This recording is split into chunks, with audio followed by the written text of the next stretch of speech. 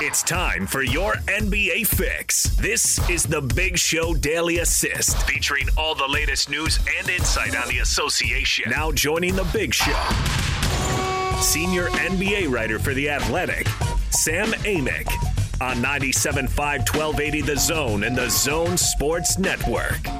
Daily Assist brought to you by our friends at Lee's Heating and Air. Check them out online, leesheatac.com. Let's get out to the T-Mobile special guest line. T-Mobile and Sprint coming together to build the best wireless company around. Visit T-Mobile.com for online services and local store availability. From The Athletic, he's our friend Sam Amick. Hey, Sam, how are you?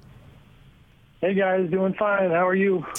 Hey, we're excited. We're going to get to see some Jazz basketball tomorrow night as they play game one of this back-to-basketball situation down in Orlando. And we've kind of asked you this question, I think, every week, Sam, but how are you feeling now that we're right there? It starts tomorrow. Feeling pretty good.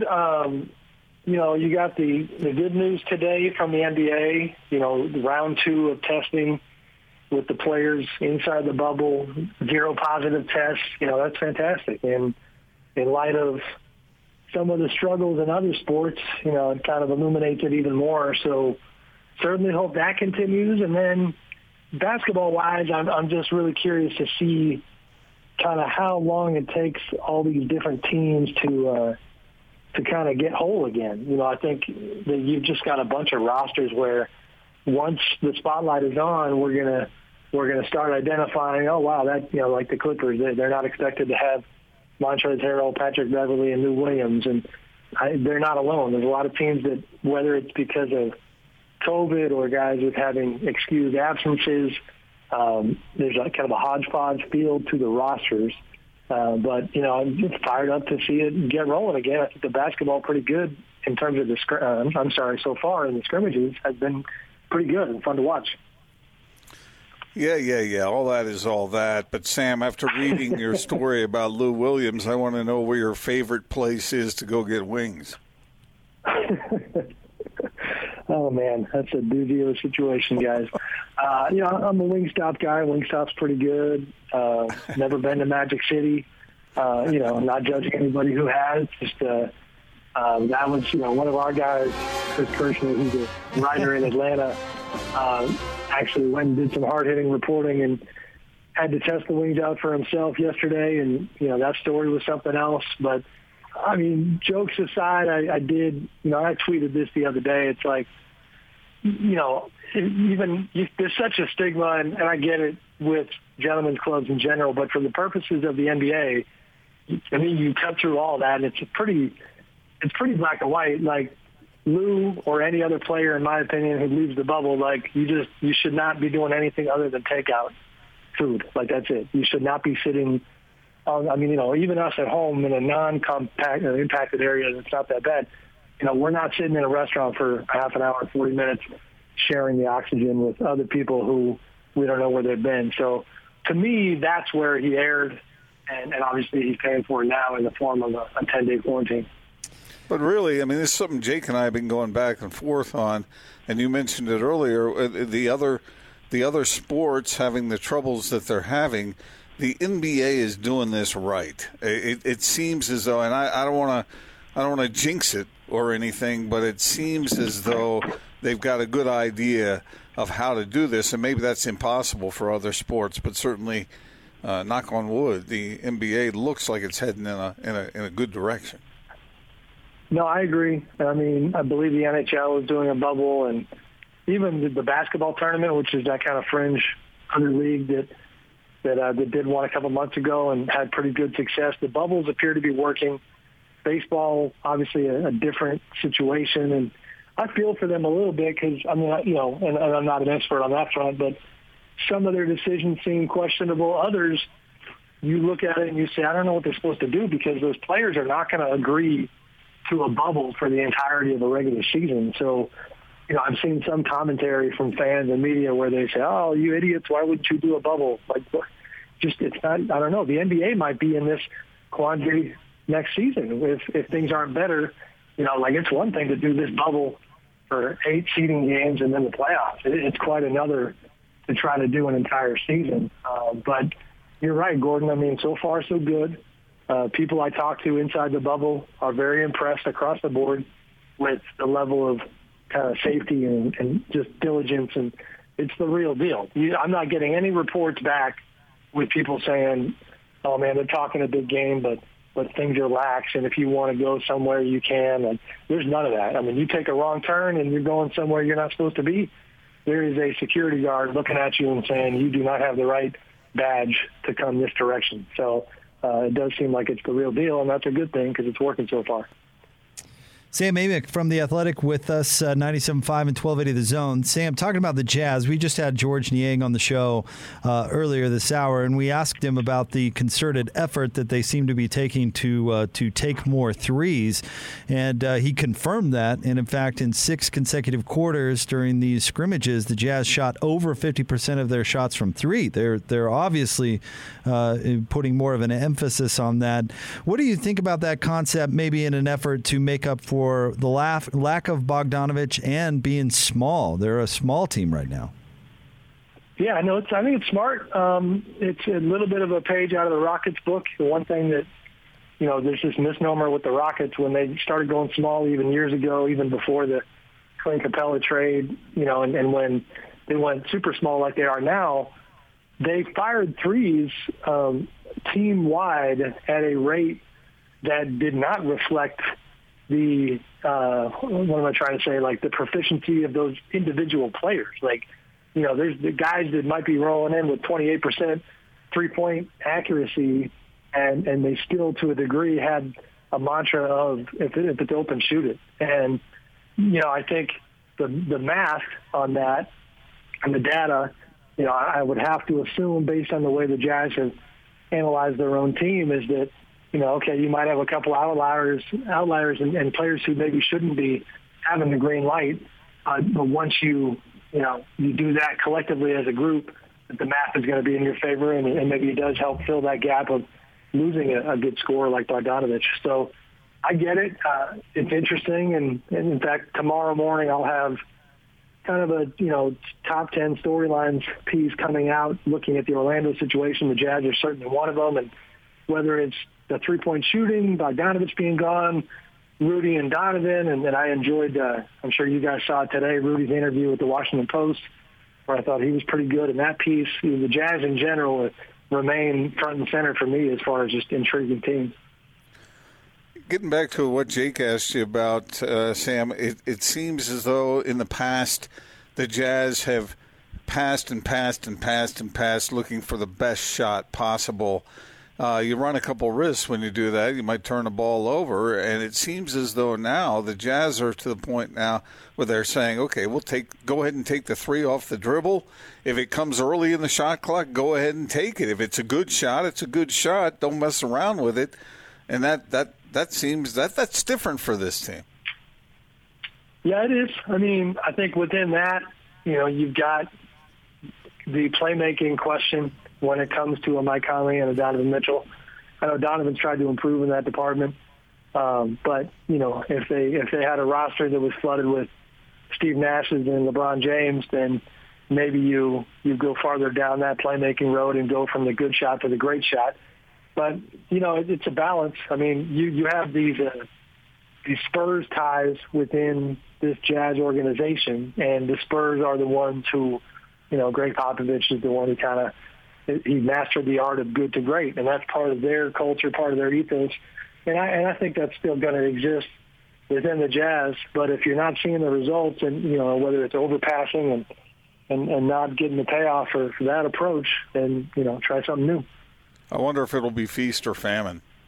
Really come across it with success on one night, and maybe the next night not so much. I don't know.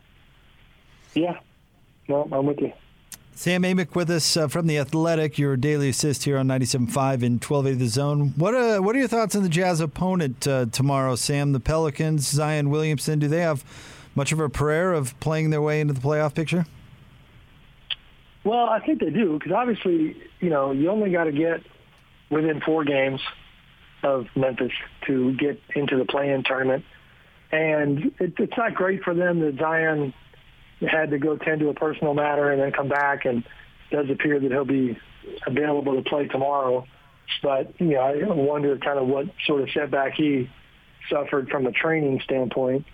But they're a talented squad, and they were rolling before the break. And so all they got to do is, they got to stand pat, because I believe they're 3.5 behind the Grizzlies right now. But you need to be, ahead of Sacramento and ahead of Portland and also San Antonio. So you got to nudge out those other 3 squads, get yourself into, they're not going to surpass Memphis.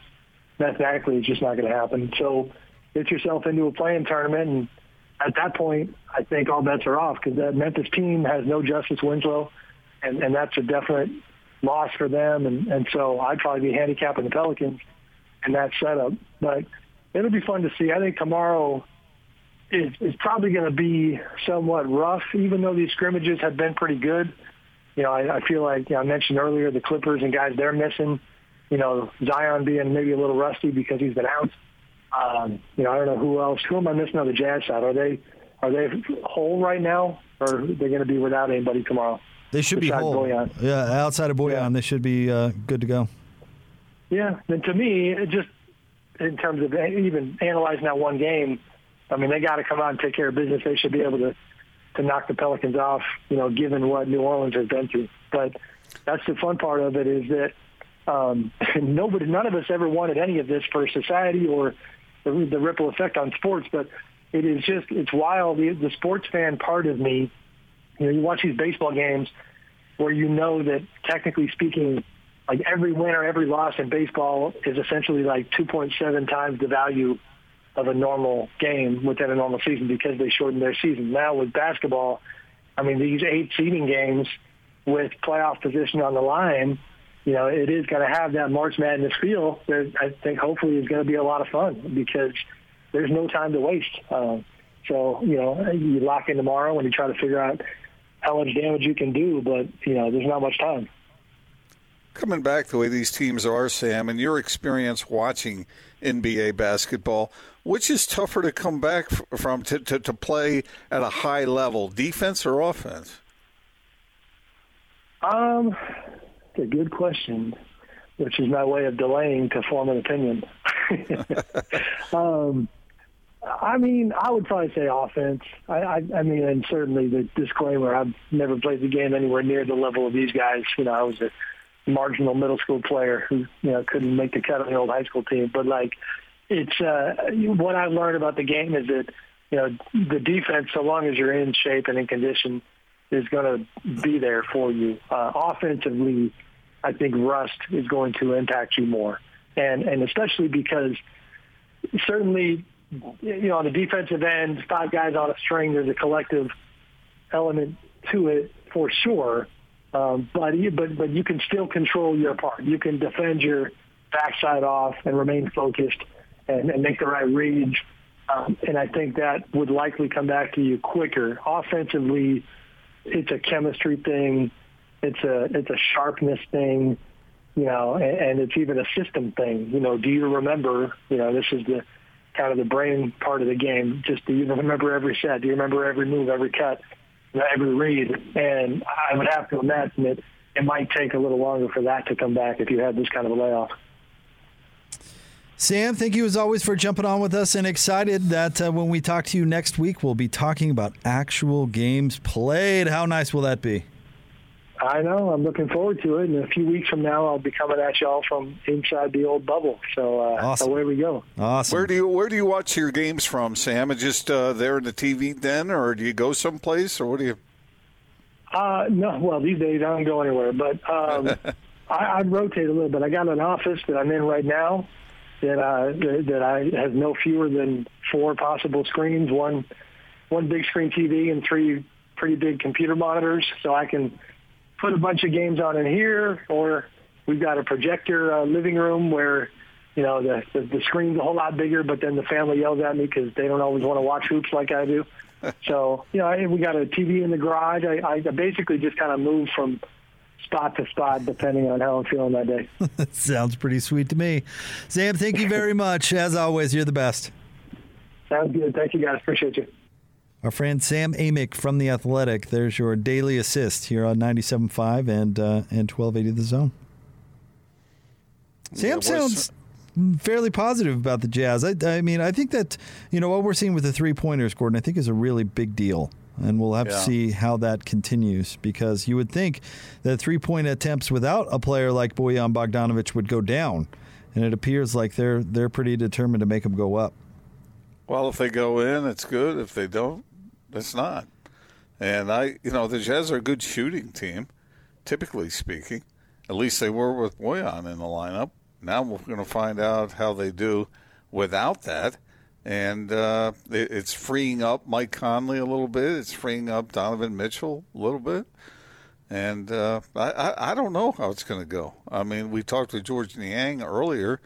I think he's very excited. You mentioned it to him, that you must be excited to have this kind of opportunity to go ahead and fire away. And he said, yeah, if I'm open, I'm going to shoot. Yeah, it was funny. We talked to him about the more threes, and how did he put it? He said, that's the only thing I do well, so that must be good for me, which is kind of funny. But I like the self-deprecation there, but he's kind of right. I mean, there is certainly an opportunity for George Niang to make an impact on this team in this situation, because that's what the Jazz are going to try and do, is hoist a bunch of threes. They're not the defensive team they've been over the past few years. They're still good. They're still above average, but they're not, a top 3 defensive team in the league like they've been, and they're much smaller, and they're going to try and battle that by taking a bunch of threes. And it's what the nerds like Locke say they should be doing for a reason. 3's more than 2. I didn't know if you knew that, Gordon. I'm slightly aware. But I wonder where we should have asked George sometime how he developed his perimeter shooting. Because I know that's just a basic of basketball, but some guys really are able to come along in that regard, and others just sort of stay stationary in that regard. So I don't know how it's done. Is it going into the gym and putting up 500 shots a day? Or is it just a natural thing? What do you got to do in order to improve in that regard? I think the Jazz have to improve, even though they were good shooting before without the 20.2 from Bojan. The other guys got to step up. The old talent, God-given ability versus hard work argument, Gordon. Yeah. I don't think that's the same for anyone. But let me ask you this question. What hidden talent, had you worked on it, do you think you would have been really good at? The piano. You think? Mm-hmm. Did you ever take lessons as a kid? 2 years. How old were you?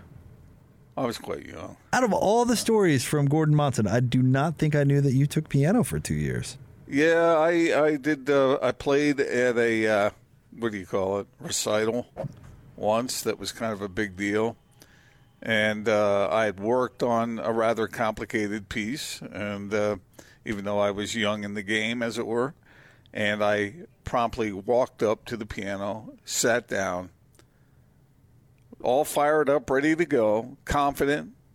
Had to earn the confidence. The very first note I hit was the wrong note. I'm just trying to picture what big deal concert would be for like an 8-year-old. Yeah, was this Carnegie Hall? Right. Were you playing some sort of stadium for a 8-year-old piano recital? Opening for Elton John, were you? No, I think I could have been. I think I could have been pretty good at that. Okay, because I had good hand-eye coordination. I bet a lot of people have that same answer. Because we're dumb. We quit. We decided to do something else. When I've often thought about that, and that's something you guys will have to figure out for yourselves and for your kids. That you try to channel them in a direction where they can see some success. But what if like Mozart's parents had wanted him to be a soccer player or something? You know, they put you kind of open opportunities for your kid in the wrong direction. But if you find the right one, then that's where that magic does happen. So maybe are you going to get Sadie involved in piano? I don't know. We have a piano, but I think I could have easily been a professional highlight player if I had just practiced. Of course you could have, because easily. I just had I put in the effort. What is it about your particular set of skills that would have, pushed you to heights? Nothing. Just think, had I practiced, That nobody else plays high I would have been really good at it. All right, we'll get to more coming up next. Stay tuned. 97.5 and 1280 The Zone.